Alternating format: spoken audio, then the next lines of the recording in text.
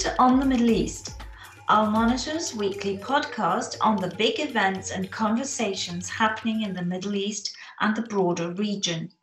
My name is Ambryn Zaman, and I'm taking over from Al Monitor President Andrew Parasiliti this week to talk to Sherry Talabani, the co-founder of SEED, an NGO that's based in Iraqi Kurdistan. SEED promotes women's rights in a deeply patriarchal part of the world.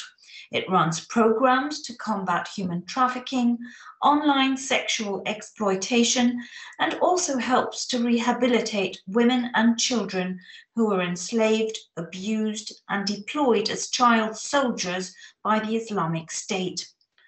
I've known Sherry for many years and attended her fundraising events in Washington. And I have to say, I find her to be quite remarkable.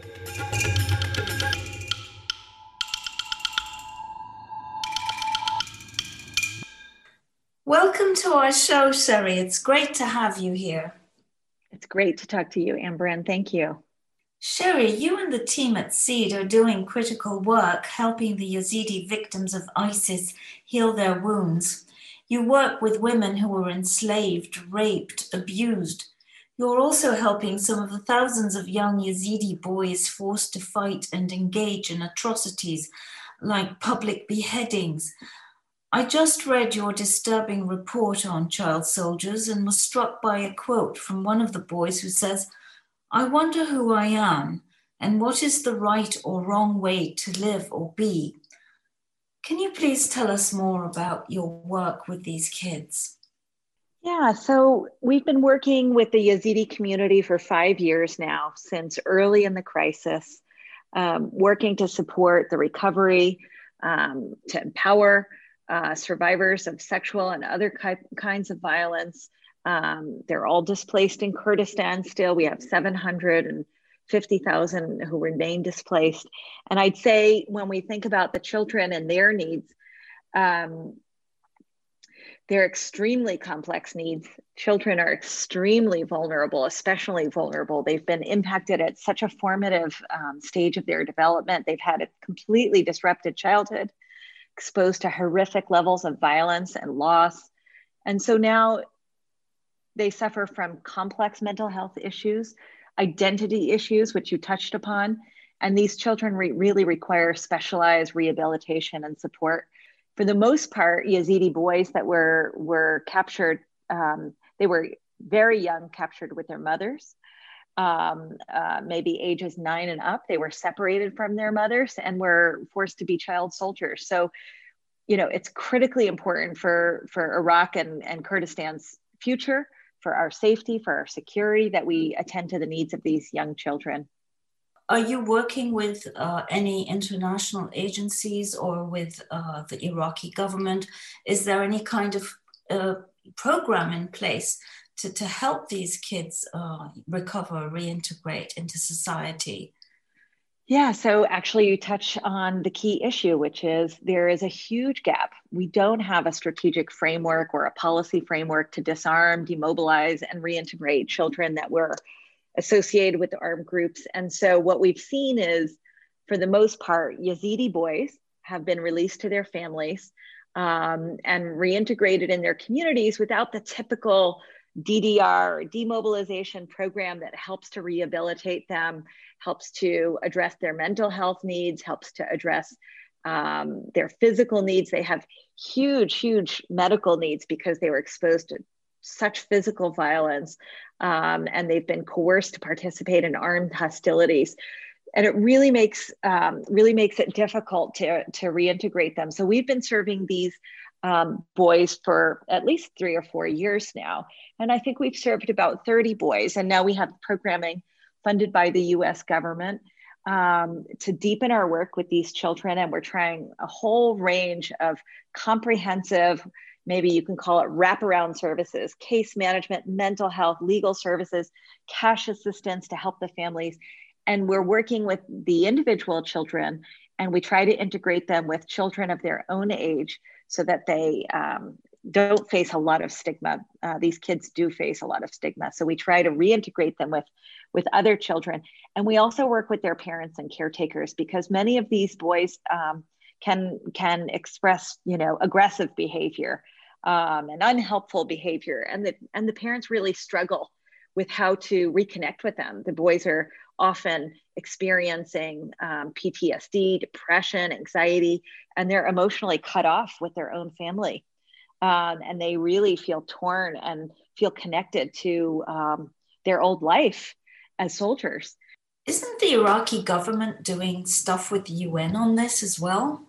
The government of Iraq has been working with the UN for the last year or two to create an action plan to address these children that are all across Iraq, right? They're not just Yazidis in Kurdistan, right.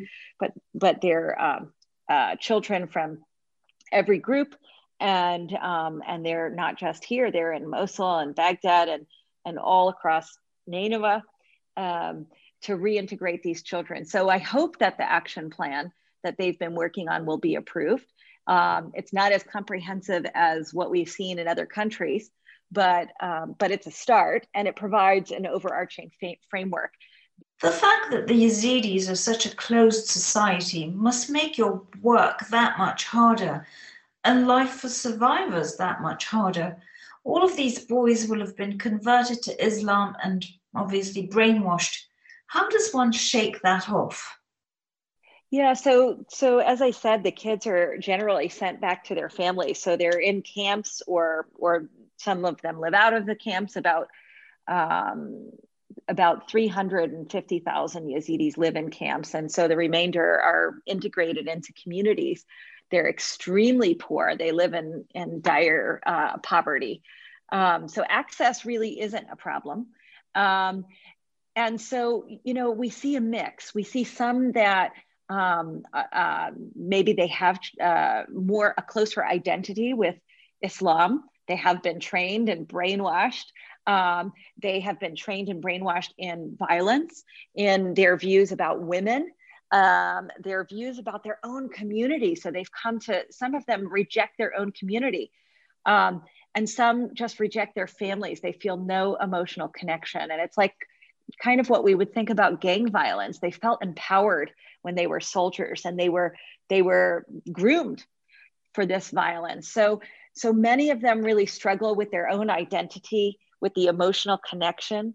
And some really have sympathy towards ISIS, and they want to get back to ISIS. And so we don't tackle that issue head on, because we feel that would be kind of counterproductive. What we try to do is address their mental health needs, because many of them have been exposed to extreme violence. And so treating, trauma. And then in terms of their social needs and their social connections, we really work to try to build that emotional connection with their family. And we're going to, in this new program, tackle this sort of belief, this hard black and white thinking that really allows kids and adults to connect with radicalism. And so we're trying this new and innovative approach, which really tries to tackle how they think and to get them to think. Because, children in Iraq and Kurdistan aren't really taught to think. They're taught to respect their elders and follow what they're told to do. And so that really creates really great child soldiers, right? So what we want to encourage is critical thinking and strengthen their own empowerment. And we think through this, we can tackle the radicalism that they've been exposed to. So just to bring it home to our audience a bit, could you sort of describe a particular case that really struck you, a boy who really sort of, embodied all this horror in his being? Yeah. So we've had a few, like, really, I don't meet the cases myself, but we've had a few cases which really stand out and required, a whole organization to think about how to support these children. So we had two boys. They were quite young, I think 7 and 9 when we started working with them, and they were separated from their mother, and they were separated from each other. And one came back speaking Turkish. So the native mother tongue for Yazidis is Kurdish, Kurmanji Kurdish mostly, and he spoke only Turkish and not Kurdish. and not Arabic. And the other child spoke only Arabic and not Kurdish or Turkish. And their mother was deaf. Oh my So God. so they had some sort of basic signing that they had done within the family, but one of the tasks was to find a common, language that they could communicate. So they can reintegrate with the rest of their family. Both boys were retaught Kurdish, and they recovered after about 6 or 8 weeks. They were pretty functional again. They had severe medical needs, both of them. We've had so many severe medical needs by these kids. And of course, they come back malnourished. And the mother was deaf, and she was also a survivor of ISIS. She was taken into captivity. So the whole family had to come back together and have a lot of support to encourage their healing and to be able to reconnect emotionally. Now, we have found that the younger they are, the easier they are to reach. They yearn for that love and connection with family, but it also, we have to remember that some of these boys weren't really emotionally connected with family prior to being taken, and older children really have a harder time. We've found that we have a harder time reconnecting. So we had a teenage boy who was intent on destroying his family's home and set his tent on fire many times, and really just wanted to escape and go back. And we were able to, over a long period of time, we have to deliver services over 6 to 9 months, and this is really a short period of time for the needs that exist. But we have many children to serve, so we were able to reconnect this teenager. But it takes a long time. Oh, I'm sure. And you mentioned that the mother who was deaf, who was also captured by ISIS, enslaved by ISIS, and you have been working with such women. Can you tell us a little bit about those women? And also, particularly, there's also this added layer of tragedy where some of them have had children with these Islamist fighters, and the children are not accepted by the community, and many have been forced to leave the kid behind. Some have chosen to stay behind to keep the kid. Can you tell us a little bit about that too, Sherry? Yeah, so, we all know what happened to these women. They were trafficked, they were abused, they were enslaved, they were sold, and they lived in constant terror and fear. Some of them for many years, which really leads to a complex trauma, which is really hard to address. And of course, they come home to stigma. They come home to judgment, harassment sometimes.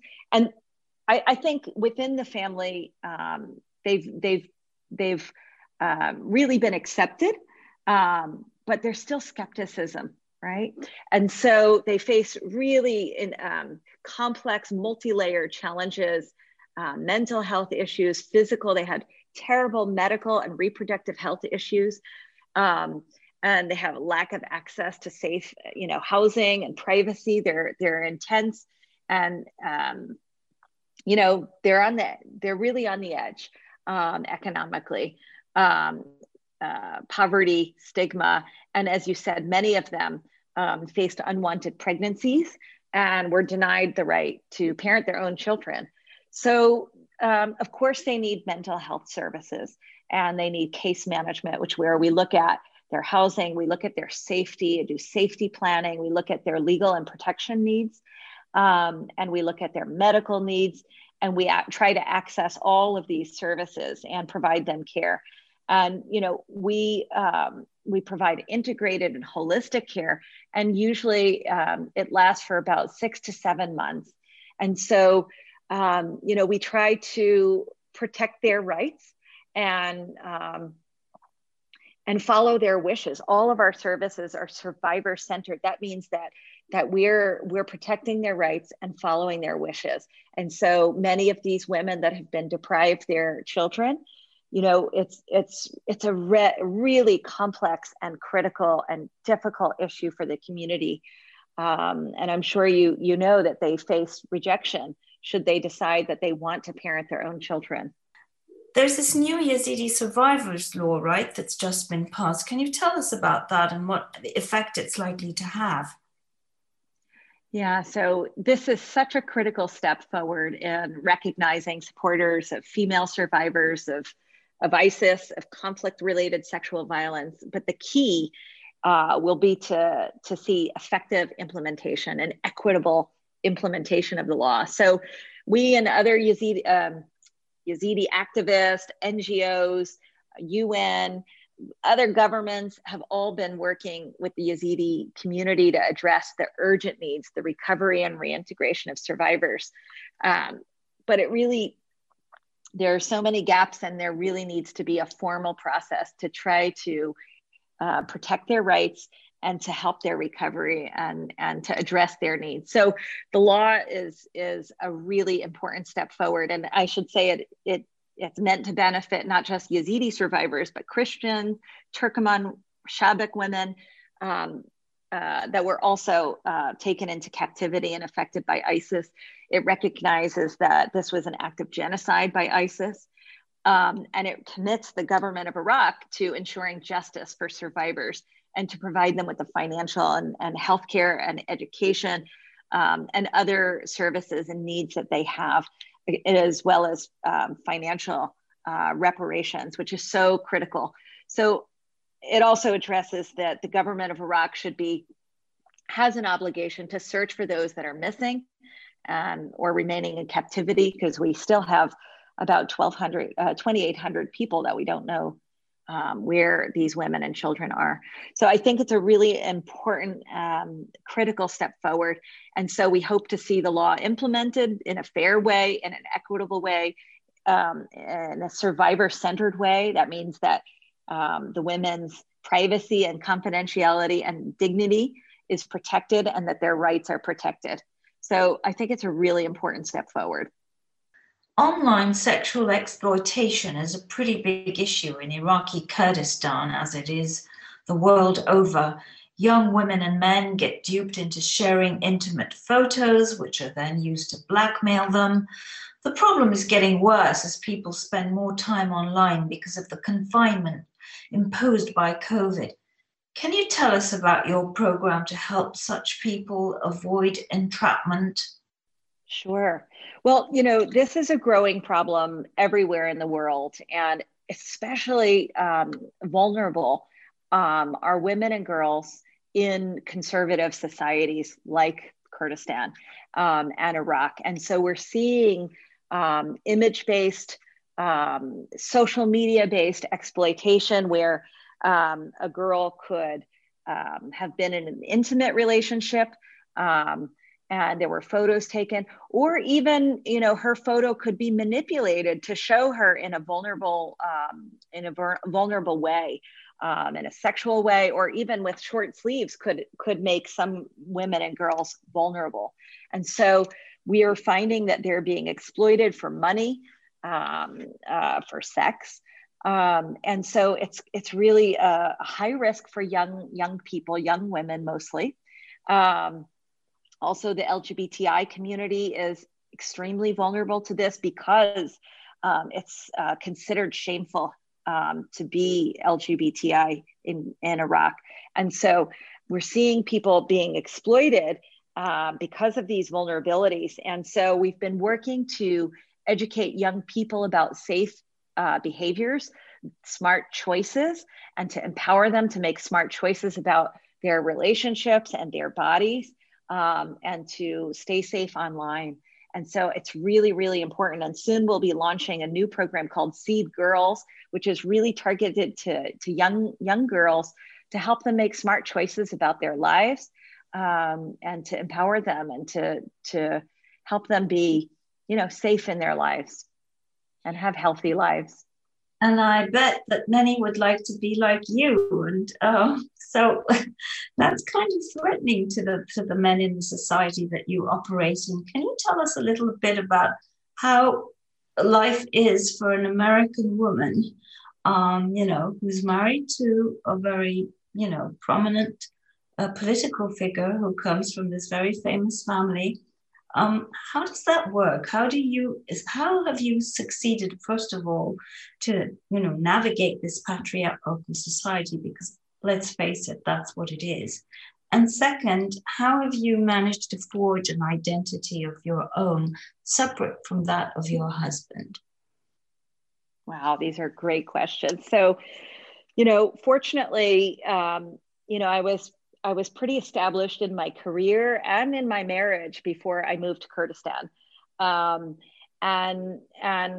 I have a long history in Kurdistan, and I started working here in 1998 and 99. I was with the U.S. government, and so I know a lot of people. I have relationships with a lot of people. And so it was easy for me to establish myself here. I was respected, and maybe there's a bit of a double standard because I'm a Western woman. There are no limitations, and I think I married somebody who was raised by strong, independent women. The men in his life were comfortable with strong and independent women. He was raised by his grandmother, who was a poet. She was a writer, and her husband was a political leader and an intellectual.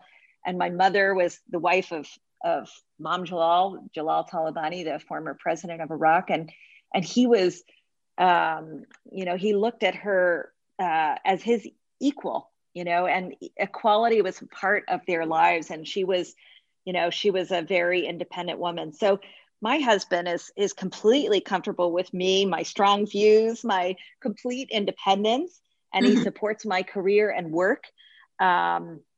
So, like I really didn't face the limitations here, but it is a challenge to focus on women's rights and women's empowerment, I'm afforded a lot of independence and respect here, but my goal is to help other women here have their rights protected and be able to make the choices about their own lives. That's really at the heart of it, is equality, and being able to make decisions about how you want to live your life, whether you want to marry, whether you want to have children. And, I'm in a marriage where we make our decisions about our marriage and about our family and our parenting together. And I wouldn't have it any other way, but I'd like to see other women live that way too. You mentioned your mother-in-law, Hero Talabani, who's like one of the first women fighters. Can you tell us a little bit about, your relationship with her and how she's influenced you and inspired you to do what you do in Iraqi Kurdistan? Yeah, so my mother, her name is Hero Ibrahim Ahmed. She never really, here they don't take their husband's name. She was quite a strong and independent woman. I have huge respect for her as a person and for her accomplishments. She, as you alluded to, she lived in the mountains with my father-in-law. She was actually like a photojournalist. She photographed and filmed all of those years, and she gave up her safety to fight in the mountains, or to be with my father-in-law, and to give up her safe life to do that. And she was quite an accomplished woman. She started Kurdistan Save the Children, which was one of the first organizations working to improve children's welfare. She started a TV conglomerate, Kurdsat. And I would say she helped women, but I wouldn't say she was ever a women's activist, because I think that she never really experienced limitations of being a woman. And she didn't see the limitations of others. And so she was a woman that was, or as a child, respected and empowered by her parents. And then as a married woman, she was respected and empowered by her husband. So she really just never knew these limitations, but she did have a hard life. One time she used to match her purse with her shoes, and she was, a very meticulous dresser and a beautiful, she cared about her appearance. And one time I asked her why she always dressed, with the matching purse and shoes. And she told me that in her life, she lost everything she owned 7 times. She was forced to flee her home and her everything she had as a child and as an adult, young adult, 7 times in her life. So, she lived in a cave when she was with my father-in-law in the mountains. She lived in a cave with mostly men. And so, she came as an adult when she had safety, and became, the first lady of Iraq. She, came to value that safety and that freedom that she had. She was quite a remarkable woman. And I would also say that she lived in a different era of Iraq and Kurdistan where I think women really did have fewer limitations. And things have gotten worse for women. So I hope that my children, our children, can live with fewer limitations going forward. And we're raising our daughter to be a very strong young lady. And I hope that she, embraces the freedom and independence of her grandmother. And my mother was also a strong and independent woman, very much so. So we have a lot of work to do to get back to that era where, women are fierce and strong, like my mother-in-law. Well, I think you're doing her proud and all of us women proud. Thank you very much, Sherry, for coming onto the show. Thank you, and wish you the best of luck with all your wonderful work. Thank you so much, Ambrin.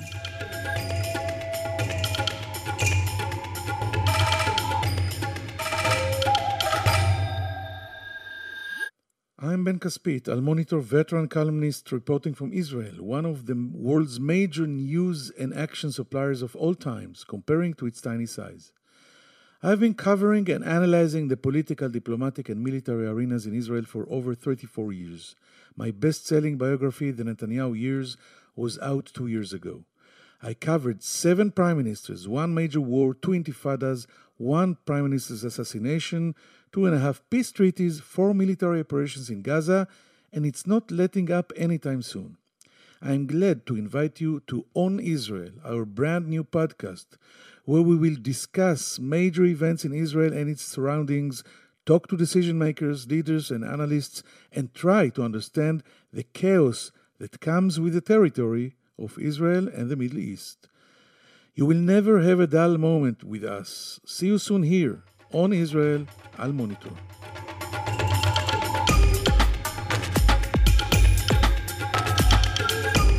So this brings us to the end of this week's podcast. Thank you for joining us, and hope to be here soon again with yet another amazing woman doing amazing work in and on the Middle East. And believe me, there are lots of them. Thank you and goodbye.